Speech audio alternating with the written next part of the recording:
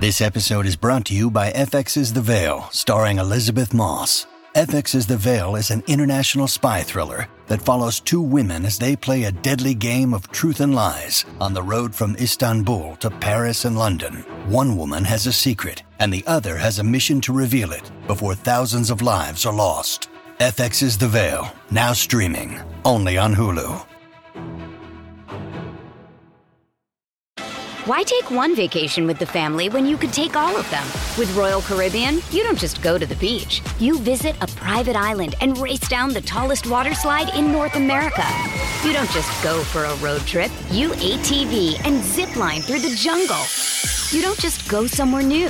You rappel down waterfalls and discover ancient temples. Because this isn't just any vacation. This is all the vacations. Come seek the Royal Caribbean. Ships Registry, Bahamas. This episode is brought to you by Bumble. So, you want to find someone you're compatible with, specifically someone who's ready for a serious connection, totally open to having kids in the future, is a tall, rock-climbing Libra, and loves rom-coms with vegan pizzas on Tuesdays just as much as you do. Bumble knows that you know exactly what's right for you. So whatever it is you're looking for, Bumble's features can help you find it. Date now on Bumble. If you want to listen to this episode or any of our episodes ad-free, you can do that now. Head on over to Patreon. Click on the ad-free level. You get all of our bonus shows that you've been hearing so much about. Plus, every single day, Monday, Tuesday, Wednesday, Thursday, and Friday, you can listen to this episode or any of our other episodes at the same time, ad-free, over on Patreon.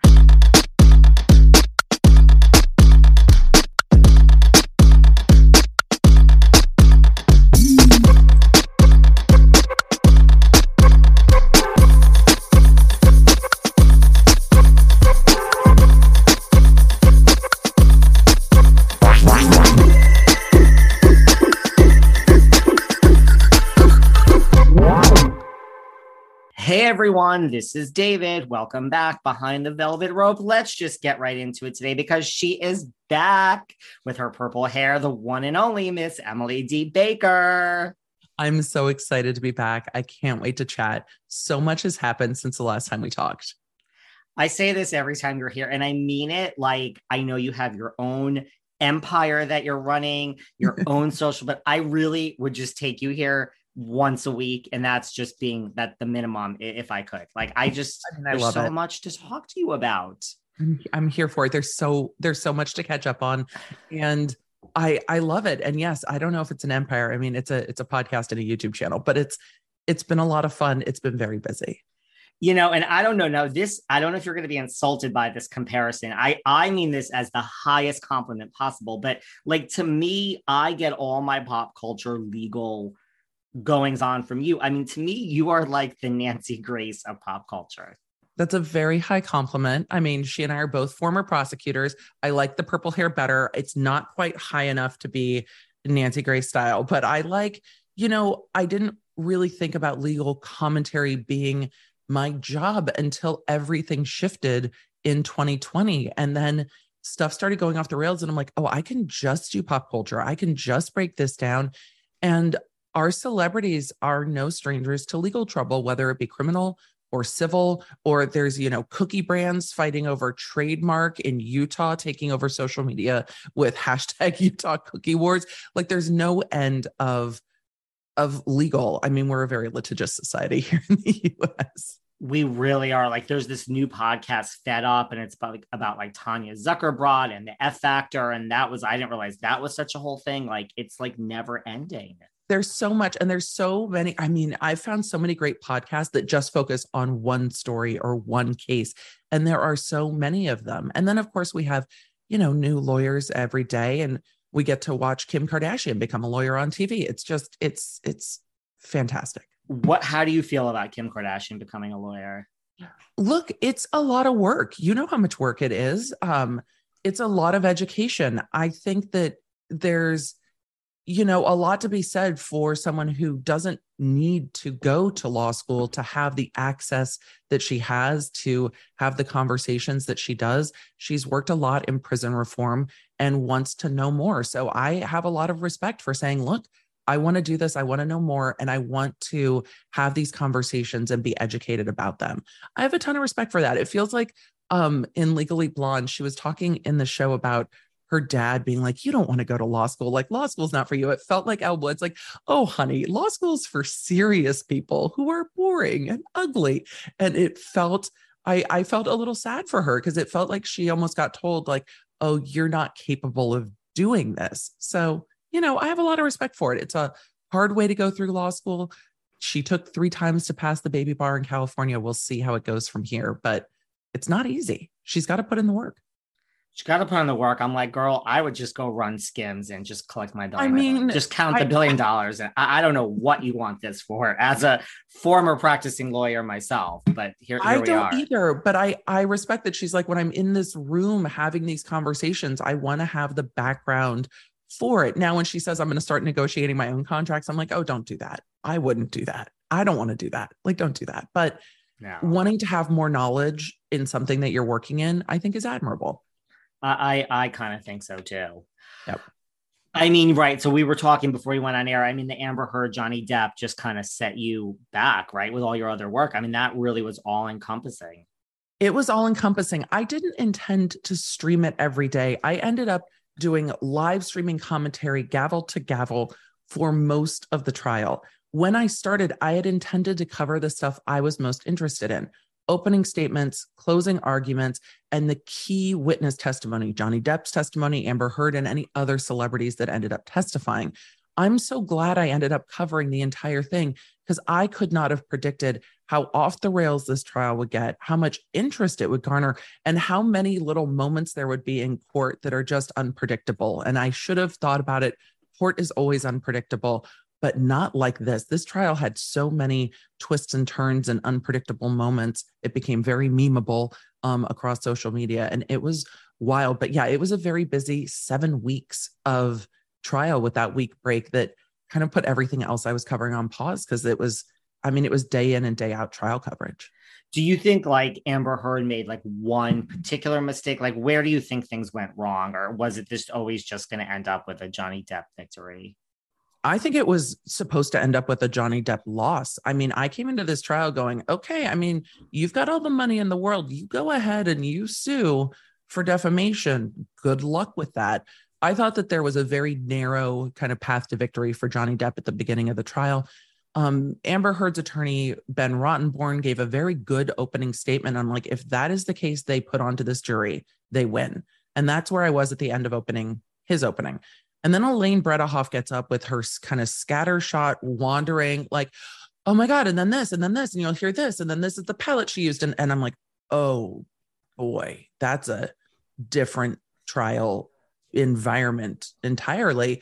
And Amber Heard's own testimony was very difficult. It was kind of overwrought for a lot of it. And she was caught in some really key misstatements and lies. And that is not helpful in a defamation case. Right. Is defamation just still so hard to win if you sue someone for? Yes. So hard to win. But we've seen some celebrities really go after it lately. We saw Cardi B have a big win in Georgia against a YouTube creator.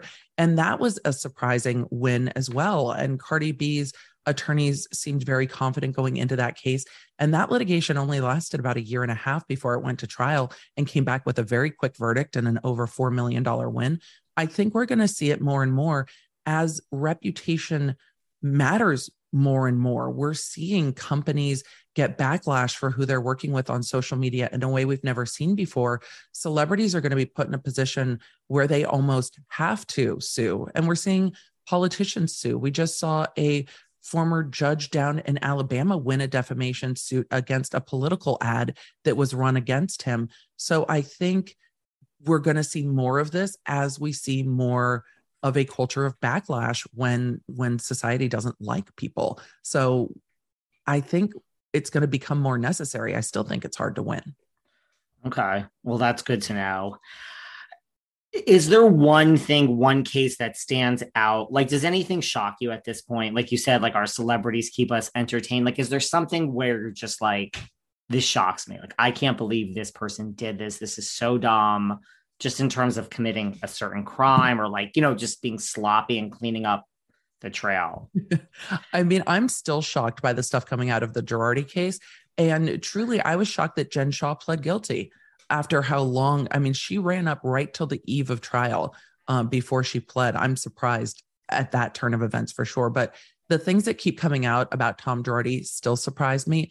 It just continues to get worse. And it's really staggering to see an attorney accused of all of the things he's accused of, how many people are impacted, how big this, fraudulent empire went with him.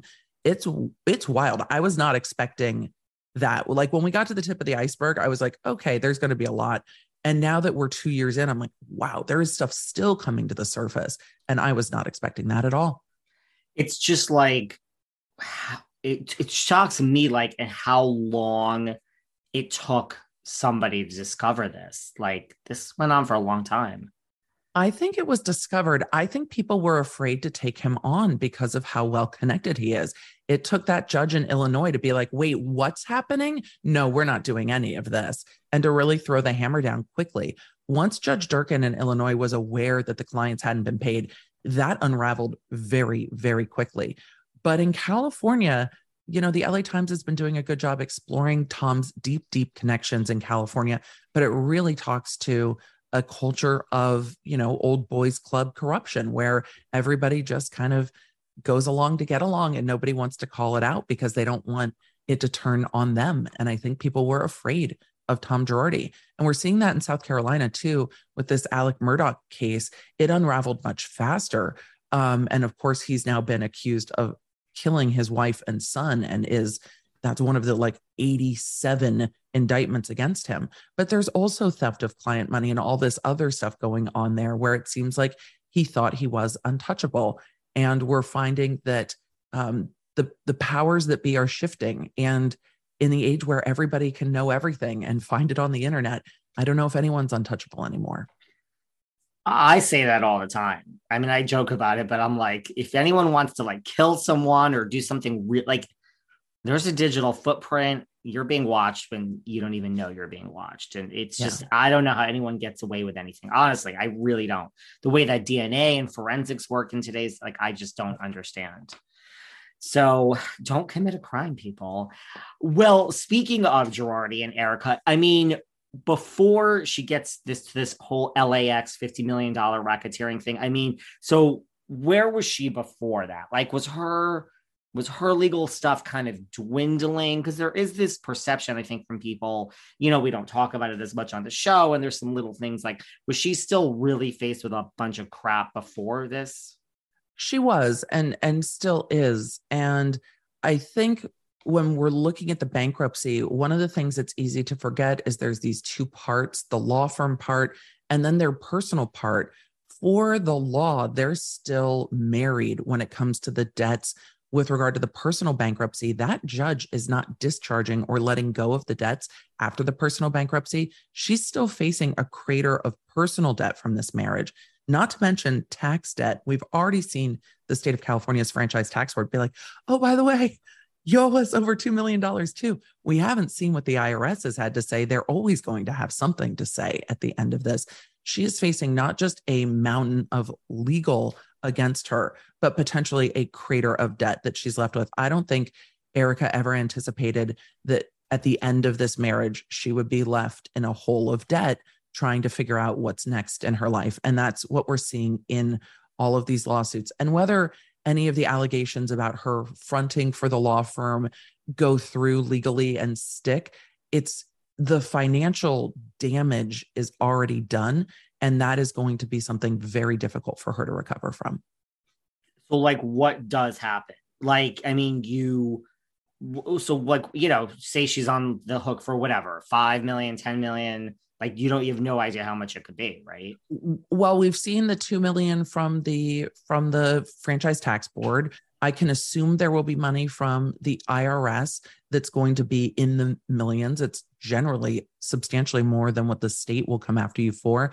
And then there's still that personal bankruptcy that's in the millions. So yes, millions and millions of dollars of debt, and debt that she might have to go into a personal bankruptcy to discharge some, but the tax boards and stuff aren't dischargeable. So she's still going to be left having to work for the rest of her life to pay some of this stuff off, unless somebody comes in and gives her the money to take care of it. Always a possibility that someone chooses to pay your debts for you. But I think that it has absolutely had an impact. I think it's going to slow her progression. I mean, we saw her definitely on a rise on the show with the, her book and her glam and her tours and her music.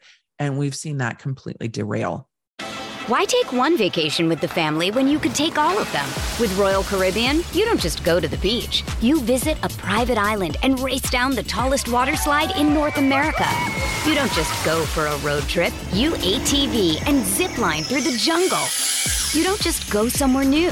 You rappel down waterfalls and discover ancient temples.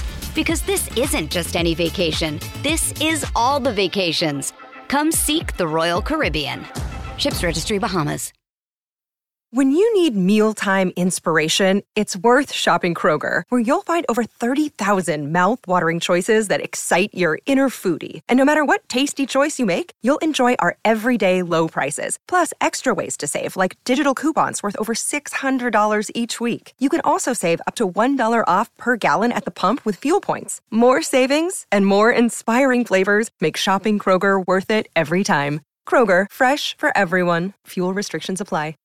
At Evernorth Health Services, we believe costs shouldn't get in the way of life-changing care, and we're doing everything in our power to make it possible. Behavioral health solutions that also keep your projections at their best? It's possible. Pharmacy benefits that benefit your bottom line? It's possible. Complex specialty care that cares about your ROI? It's possible. Because we're already doing it. All while saving businesses billions. That's Wonder made possible. Learn more at evernorth.com/wonder. Remember the good old days? And I'm really dating myself here. I know, when you had to go to your psychiatrist's office and sit there and wait in the waiting room, and it was quiet and you were looking at people around you and you had to wait and you had to walk there and you had to drive there. Mental health and therapy and psychiatry has never been so simple. Now that you're able to access mental health in the comfort of your own device, it's never been so simple to schedule. Talkspace, it's really changed the game. You can send messages to your dedicated therapist in the Talkspace platform. You could schedule your sessions. You can help set goals all from your device. You never have to leave your home. And if you're like me and you travel and you're really never in one place for more than a few months, it's great. You don't have to keep changing therapists. They have thousands of licensed therapists with years of experience in over 40 specialties: depression, anxiety, substance abuse, trauma, anger management, relationship issues, food, eating. As a listener of Behind the Velvet Rope, you get $100 off your first month with Talkspace when you go to Talkspace.com/velvet. To match with a licensed therapist today, go to Talkspace.com/velvet to get $100 off. That's Talkspace.com/velvet. Right. Except for the pretty mess hair, which now I don't know what that does as far as. So what happens? You're making a face. You don't think the pretty mess hair does much? I don't know. She's got to try to make something happen. We've not seen a lot of brand deals from her. I imagine that we won't for quite a while. She's got the income on the show, and that is going to be her lifeblood. But I don't know what the pretty mess hair is going to do and how in demand that is, really. And then what happens? So just hypothetically, say you make $1 million a year, you get a bill for $7 million. What? They say, okay, we're going to garnish your wages. You're going to work this off over 7 years. They can do, well, it depends I hate having to say it depends.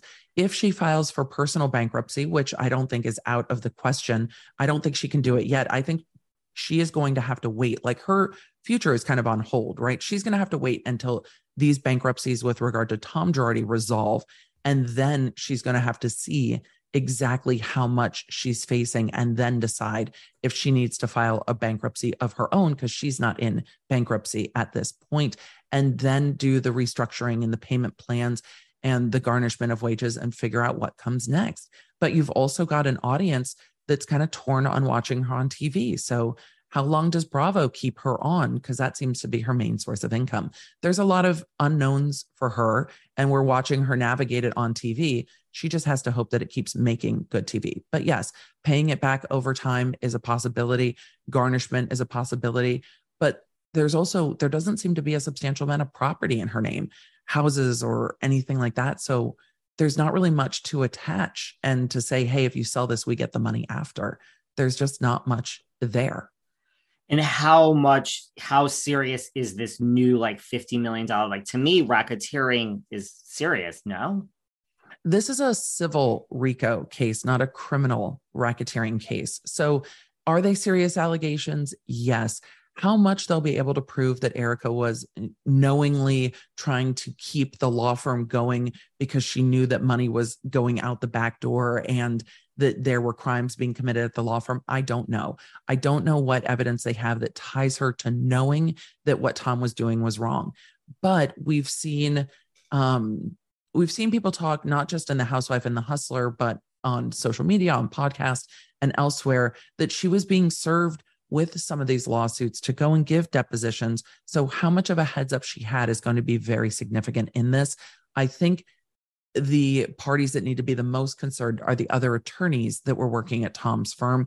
I think they are going to be more highly responsible than Erika will be, unless there is a text message, an email, or something somewhere that shows that she knew exactly what Tom was doing. And we haven't seen that yet. We've seen her benefiting from it, but we haven't yet seen the thing that says, there it is. She absolutely knew that he was stealing from his clients. Right. And I guess if you're served with certain lawsuits, that could be evidence of, well, I mean, what did you think these were for? I mean, that's exactly. And I imagine, can't you see Tom Girardi going, this is part of being in law? Like, you just get sued all the time. You don't, by the way. That's not the way that should happen. But I can see him just being like, no, this is just part of it. These are just people who want their money. And we saw her say that on the show. Like, oh, we don't even know if these people didn't get their money. Like, there doesn't seem to be a lot of empathy there. I'm not surprised, but there doesn't seem to be a lot of empathy there. Well, that's the thing. I mean, I guess her stance is like, right, I guess it's two different things, but her stance is like, I'm innocent, so why should I care? I mean, well, as a human being, you should, but I didn't do this. This isn't my problem. Like, she shouldn't care any more than you or I should care about the Tom Girardi. I mean, that's kind of her stance, I suppose.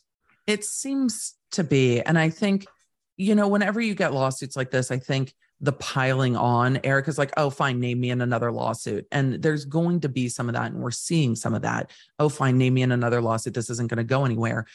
But really, the more people that just name her, even if they don't think she's super connected, is just spending her money on legal fees that should otherwise or could otherwise be going back to the other debts she is going to face, some of them coming out of the personal bankruptcy. So the piling on, I think, allows her to feel like none of this is legitimate, because there's a few that maybe are a little bit of a reach, but it doesn't mean that Tom's clients didn't get paid. There's $100 million in the law firm bankruptcy. A lot of that is clients that didn't get paid. And how much of this is Ronald Richards? Like, she taunts him. Like, I mean, is this, I mean, he says, look, it's not about my fame. I have no vendetta. The victims. I mean, how do we feel about that? I know last time you were here, I asked you something and you didn't want to say much against him or get into a legal, Twitter war with him, but he definitely has a lot to say on social media about things. I still don't know. What I'd love to hear him say is exactly what happened with him no longer being the special litigator on the bankruptcy. He seemed very deeply involved in going after Erika. I think that when you're litigating a case, personal attacks on social media aren't necessary. They aren't needed. It's not my style. I'm not here to tell anybody how to do their thing. It's just not what you expect to see from the person engaged in the litigation. I think it crosses some lines for me. And you saw Erika absolutely rise to the bait. It seems that there are times where she's like, look, I will blast you on social first and think later. We saw that with her doxing one of Tom's ex, lovers or what have you, with putting out this person's phone number who's now a federal judge. So we've definitely seen her make some quick decisions that maybe have not been the best. And there's a lot of kind of fanning the flames on that because she does react. And with this latest lawsuit with the Nick Cage's ex, which I think is only put into that lawsuit to garner headlines because it's really completely irrelevant to whether the plaintiff in this suit was in a car accident not paid by the Girardi Keese firm. How is Erica related to that? I don't know. I read through the lawsuit and I'm like, the lawyers should have paid this plaintiff. She worked with Girardi Keese. She should have been paid. Is that on Erica to pay out Tom Girardi's clients? No, it's not. No. And I mean, is she worsening her case by, this social media taunting? Right. She also told his wife, you're no better than me. Ronald is the new Tom, and just wait, honey. And I know things, and go get on all fours for your husband. Or, is she kind of poking the bear, or it doesn't even matter? If you want this, you don't really want a lawyer. I mean, you and I are lawyers, Emily. I mean, does someone really don't rile the lawyers? Right. Petty AF. Right. Like, a lawyer has resources, and piss the wrong lawyer off and they're going to come. Should she just let it be? Or, hey, he's coming after her. Why not speak out?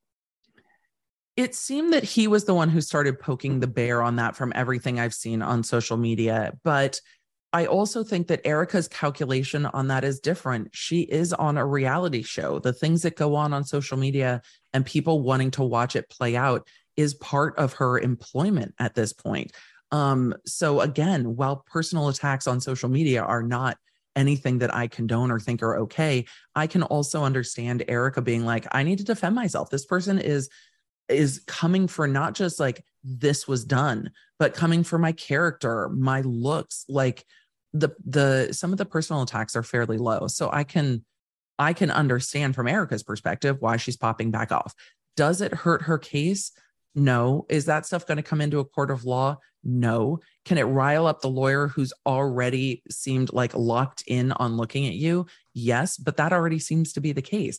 I don't think anything's going to shift the mark of Ron Richards' focus on Erica as being, enemy number one, to borrow from Harry Potter, or undesirable number one. And that seems to be his sole focus. He says he's trying to buy their house. I don't know how much truth there is to any of it. I guess we'll see if it happens. Yes, he is trying to buy their house, and she's called him a fan because of that. And I think the two of them probably enjoy the social media back and forth, and people are here for watching it. That is not my preferred type of social media back and forth, but both of them rise to the occasion and push each other's buttons on social. They do. Well, as you said, there doesn't seem to be a lot of remorse. Even further than that, the whole earrings, the $1.4 million earrings, she had to turn them over. Now she's appealed this. She doesn't seem to be, going away. It's not. Oh, she's not going to roll over for sure. I don't know. It's hard because you look at it two sides. Like, the human part of Emily is like, girl, just sell whatever, give it to whoever, and just be done with it. Like, you benefited from the things your husband was doing, whether you knew or not. You benefited, at point blank, period. But the lawyer side of me is looking at this going, you don't know how much the IRS is going to come for. You don't know how much the Franchise Tax Board is ultimately going to come for. You need to circle the wagons, maintain whatever assets you can, because you are going to be left with a crater of debt, and you have to protect yourself first. And I'm sure that's what her lawyers are telling her, is that you need to take care of you first, because no one's coming to bail you out. So I can understand the lawyers fighting it out, but the earrings are just, look, we've seen the check. It's in the legal filings. The check was written directly out of a client trust. It's appalling. So I'm not surprised that the judge said, yeah, that's directly traceable. Give it back. Will there be other things that are that directly traceable? Maybe not that many. But if she's looking at millions and millions in debt, wouldn't she rather sell the earrings to pay off her own debts than have them taken by the bankruptcy trustee? I think so. So I was rewatching Roni the other day, because that's what we do here behind the velvet rope. And it was that episode where Leah found the vibrator and the chicken. Oh my God. Did we ever find out whose vibrator that is? But all I could think of was, I hope for Luann's sake and Sonia's sake and Ramona's sake and Leah's sake, I hope that was a Dame Products product. Dame Products will hook you guys up and help you feel good. They have so many options to choose from. There's the Eva. That is literally the first hands-free couples vibrator. And it's designed designed to enhance partner play without getting in the way. There's also the Air. It's a suction vibrator designed to, well, get you there fast. And, having a pleasure practice, it's good for you. It's not just about feeling good. It improves the quality of your sleep. It helps you de-stress. It relieves pain. There's so much good that comes from it. And the best part, Dame offers hassle-free returns within 60 days. So your satisfaction is literally guaranteed. There's no risk. Just go to dameproducts.com and enter code Velvet Rope and you get 15% off site-wide. That's right, site-wide. So you can choose the products I mentioned or any of the others. dameproducts.com, use code Velvet Rope and get 15% off your first order. Yeah. And I think on top of that, if your thought process is like, I am innocent, I didn't know anything, why should I ever give over these $1.4 million earnings? They're mine. Yep. I didn't know this was client funds. How is that my problem? And it seems that that's the perspective she's coming from. And again, if I'm her lawyers, it's you need to prepare for what's coming down the road. Like, this isn't done. The other shoe hasn't dropped. So if one of the few assets that she has are clothes and jewelry, you would try to hold on to those things until you needed to leverage them to get yourself out of this hole. Yes. Or pay your lawyers. To your point, I know you don't know for sure, but how is this being paid for? I don't understand it. No idea. And it's one of those things that's so private. Could there be somebody paying for her lawyers on her behalf? Sure. Could it be something she's paying out of her housewife salary? Sure. I have no idea how much she gets paid on Housewives. It's definitely not something I keep up with, but she's in a ton of litigation and it is going to be very, very expensive. Right. Like these lawyers, it could be over $1 million a year, right? I think it could be. I don't think that's wild to think. I'm sure that the attorneys are probably trying to work with her in awareness of what the circumstances are. But, there's, again, lawyers are not going to go without. They're kind of like the IRS that way. They're going to get paid. They're going to get paid. And in my experience I've sued some people in my time, you don't go very long. There's no 9 months until the payment is due. No. And it's you're not, Nicole Kidman where, you say didn't want to pay and you have a great case. And there's a lot of lawyers that don't want to be associated with Erika Jayne. So I don't think this is like, let's just do this for the credit. Oh, they're not doing it for the clout, right? Yeah. They're definitely not doing this for the exposure, if you will. And it's a rare case. There are definitely cases where lawyers will take it because it will bolster their image or it will further their firm or it furthers their view of the world or law that they want to see changed. This is not that case. This is a bankruptcy case that's an absolute mess. This is a lot of work. Mess. Yeah. Yeah. So I don't know. I can't get over this. I'm like, how is this being paid for? All in, she probably makes like $1 million on Housewives-ish. And it's going to be a lot of legal fees, but wouldn't it be fascinating to be on the backside of all of the litigation and see what's going on behind the scenes? So yes, it would absolutely be interesting to see. I don't think most bankruptcy lawyers aren't like, I'm taking this because it's interesting. That's generally not how they do things. Right. Well, what do you think? Do you think that she knows? Like, do you think she's innocent? Do you think she knew? I still don't know what she knew. And I'm of two minds because can I see a younger wife to a powerful man that even other lawyers seem to be scared of, not asking a ton of questions? Yes, I can. But does she talk in the book about how she's an equal partner? Yes. But could some of that just be puffery of her trying to raise her own status to try to appear not grander than she is, but to try to appear as more of an equal partner and not just the wife that's, getting her American Express bills paid for? Possibly. And so I can see it both ways. Do I think Tom was coming home every night being like, hey, we're sure moving this money around out of our client trust accounts? No, I don't think he was keeping her in the loop that way at all. And I think that because she put it out there that they were equal partners so much, if that really wasn't the case, we're seeing her having to backpedal a little bit and be like, actually, I really was more of a, I pay your bills. Do not give me a hard time, show up, be pretty, be fun. Don't ask me any questions. And we're seeing more and more of that. Is that wild to think that that's what happened? No, but the behavior after she found out this was going on is just a little harder to take. She definitely got very defensive quickly. Right. And that's what I think people can't get over. Yes. Do you think, let's say that she knew whatever, like, do you think that she feels she's innocent? Like, do you know what I'm saying? Like, do you think this act of hers is like, that's what the lawyers are telling me? Or do you think she really, truly feels? I'm just curious your opinion. I mean, you don't know for sure. I don't know how much we know. I mean, I don't know how much we know anyone that's on reality TV, but it definitely seems like she feels that this was also done to her by Tom, and that she is left in this position by Tom, and that none of this is her fault. Right. Yeah. And do you think, again, you don't know for sure, do you think that Tom did this for her, like for himself? Like, I'm brilliant and look at me and no one's going to know? Or do you think this was truly an 80-year-old man, 70 at the time, 60, whatever it is, they're still 30 grade. Like, yeah, I can't lose this. And look at this woman. This is what she needs. I don't know if it was about her or if it was about his own ego. Tom definitely seems to have, from all accounts, a very, very healthy sense of himself. And I wonder how much this was going on before he and Erika were married, because there are claims that have dated back, decades in this.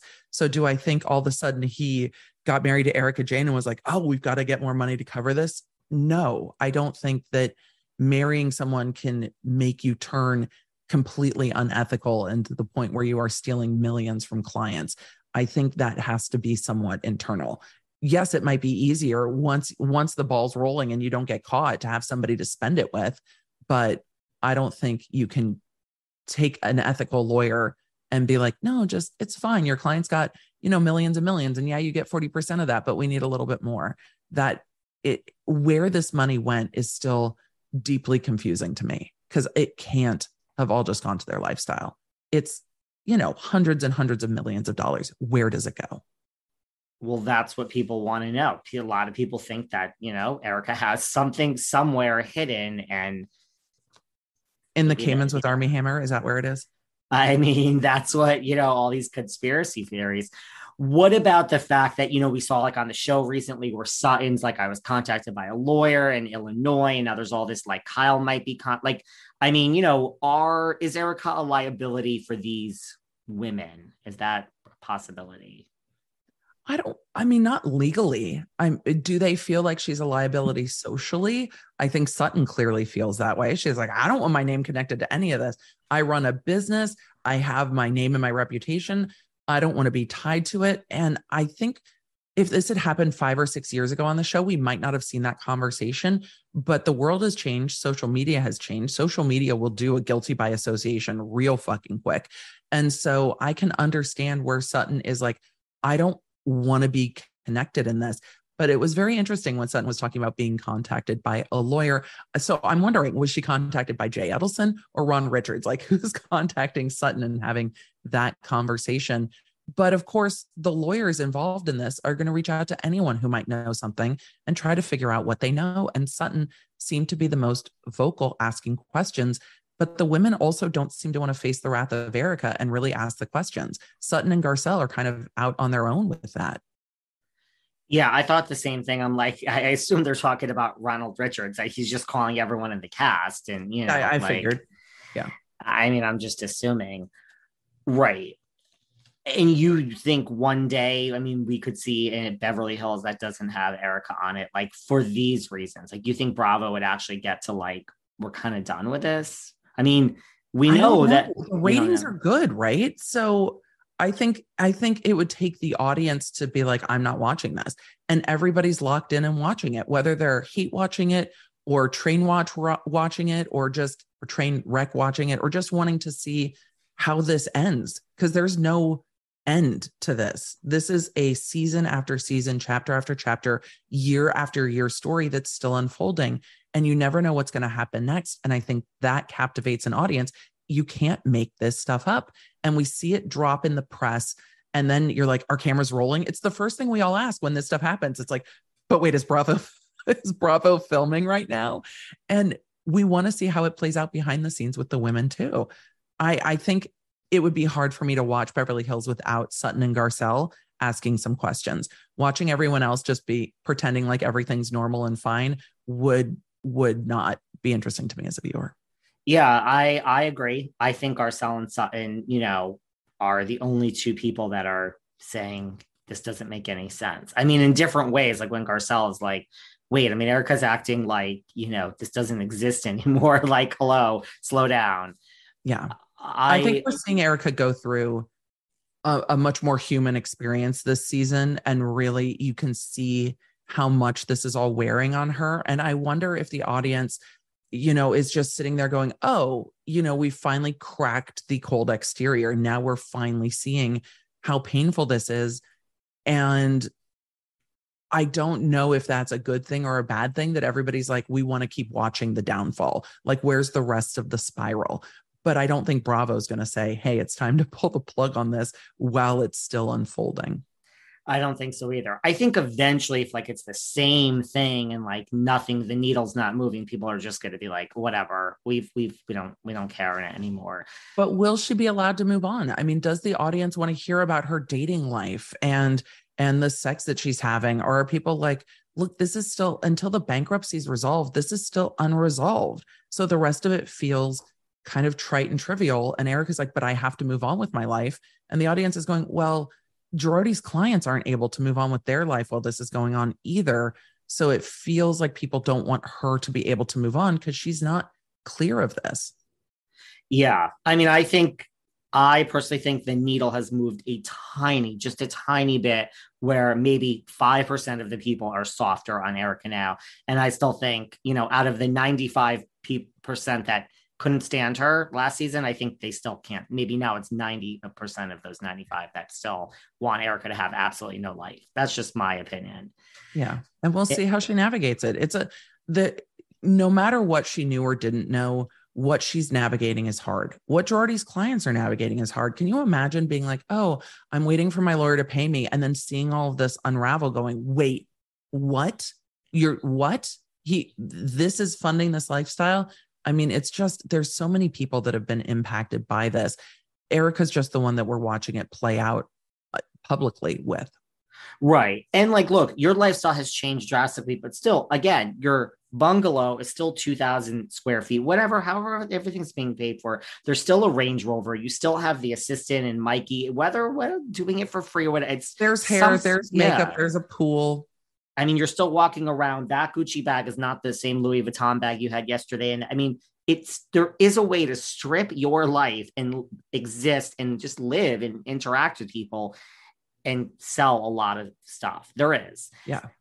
And all I think about, I don't think she's allowed to sell anything right now while this bankruptcy is pending, which will be interesting to see. Because she tried at the beginning and they filed a motion. She was selling on one of the type resellers, and they're like, no, we have to figure out what we're auctioning, and we still haven't seen all of that complete yet. We haven't seen all that complete, and all I know is when you say maybe someone could swoop in and pay your bills. All I think about as I watch is girl, you better forget about everyone except for that Diana, and you need to stay close to her. And if there's ever going to be someone, you need some rich friends, honey. Right. And she has that. That's the thing. You're on a private jet heading to Hawaii. It's her life ain't so bad. I mean, you have these friends that you had before that are not turning their backs on you. You have some really rich friends that if they all wanted to put a little something in, it would help. I don't know. And they have stayed around. And I think that goes to, this people I think are still able to say, well, we still don't know. This was what her husband did. So it's, we're here for our friend. Her spouse did something awful, and we don't know what she knew or how she benefited. And I can see why you still have cast members staying around. And I can see why you have other cast members going, yeah, but this is you're saying you don't know if they're owed any money. And that just doesn't feel right. Right. That doesn't feel right. And other than the money, is there anything looming where you really think she could end up in jail, where there's like this criminal element of like, you might be facing time? Not that I've seen yet. And again, if we're going to see that, I think the IRS would be the first place that we're seeing that from. Because when you're looking at other things, whether there was aiding and abetting of financial crimes of Tom is in a conservatorship. So I don't know if you've got any federal prosecutors that are going to actually spend the time to build a case against him that can't really be prosecuted. So I think if there is more trouble to come for Erika, it's going to be tax trouble and financial trouble. Will that be criminal? Will that be civil? Will that be debt? Only time will tell. There's just not enough information known, but there are a lot of questions about how Tom was moving things around in these businesses. There's a lot of questions about what debts were being written off of what companies. And that all says, tax avoidance red flags. And if Erika's signing those documents, she's going to end up in the same position potentially as Teresa Giudice. Because do any of us think Teresa's like the mastermind behind anything that they were doing? No, she's signing the things. She's like, whatever, I sign it. And she ended up in prison just like her husband did. So could Erika find herself in that situation because she signed those and said in her book, like, I know how much we're making, I'm signing the tax returns? That could come back to bite her. Right. It's all evidence, people. It's all evidence. Yep. Well, as they say, innocent until proven guilty. But one person who we know is guilty because she admitted she was guilty is Miss Jen Shah. I wasn't as shocked as you were, I don't think. I don't know. I mean, to me, you saw the news. What happened? You saw the news that Jen Shah pled guilty, and then what? Well, did you love this chat with Emily Baker about all things Erika? Well, stay tuned for part 2 because we are going to do the same thing with the one, the only Jen Shah. The only difference is Jen Shah admitted she was guilty and faces, I don't know, lots of years in prison. We talked to Emily. What is the likelihood Jen is actually going to go to jail? How long do we think Jen is going to go away for? What is the show going to do about this? What's Bravo's involvement in all of this? We deep dive everything about Jen Shah. Does Jen Shah really, really understand what she did is wrong? I know she stood in front of a federal judge and said, yes, I understand. But does she really? Why do they hate Erika so much? They seem to be going a little easier on Jen. She actually admitted she did it, and she's the one that did it, regardless of whether Erika knew or didn't know. Isn't the same thing with Sharrieff? I mean, if Erika knew or didn't know, did Sharrieff know what was going on? Why is no one talking about that? We deep dive all of it. Same Emily, just a different person. So if you like this chat with Erika, stay tuned for part 2 because we are about to deep dive the one and only Miss Jen Shah. Coming soon. Thanks for listening to yet another episode of Behind the Velvet Rope. Because without you listeners, I would just be a crazy person with voices in my head. And if you like what you hear, subscribe on Apple Podcasts under Behind the Velvet Rope. And when you're done subscribing, feel free to leave a 5-star write-up review because the write-up reviews actually count.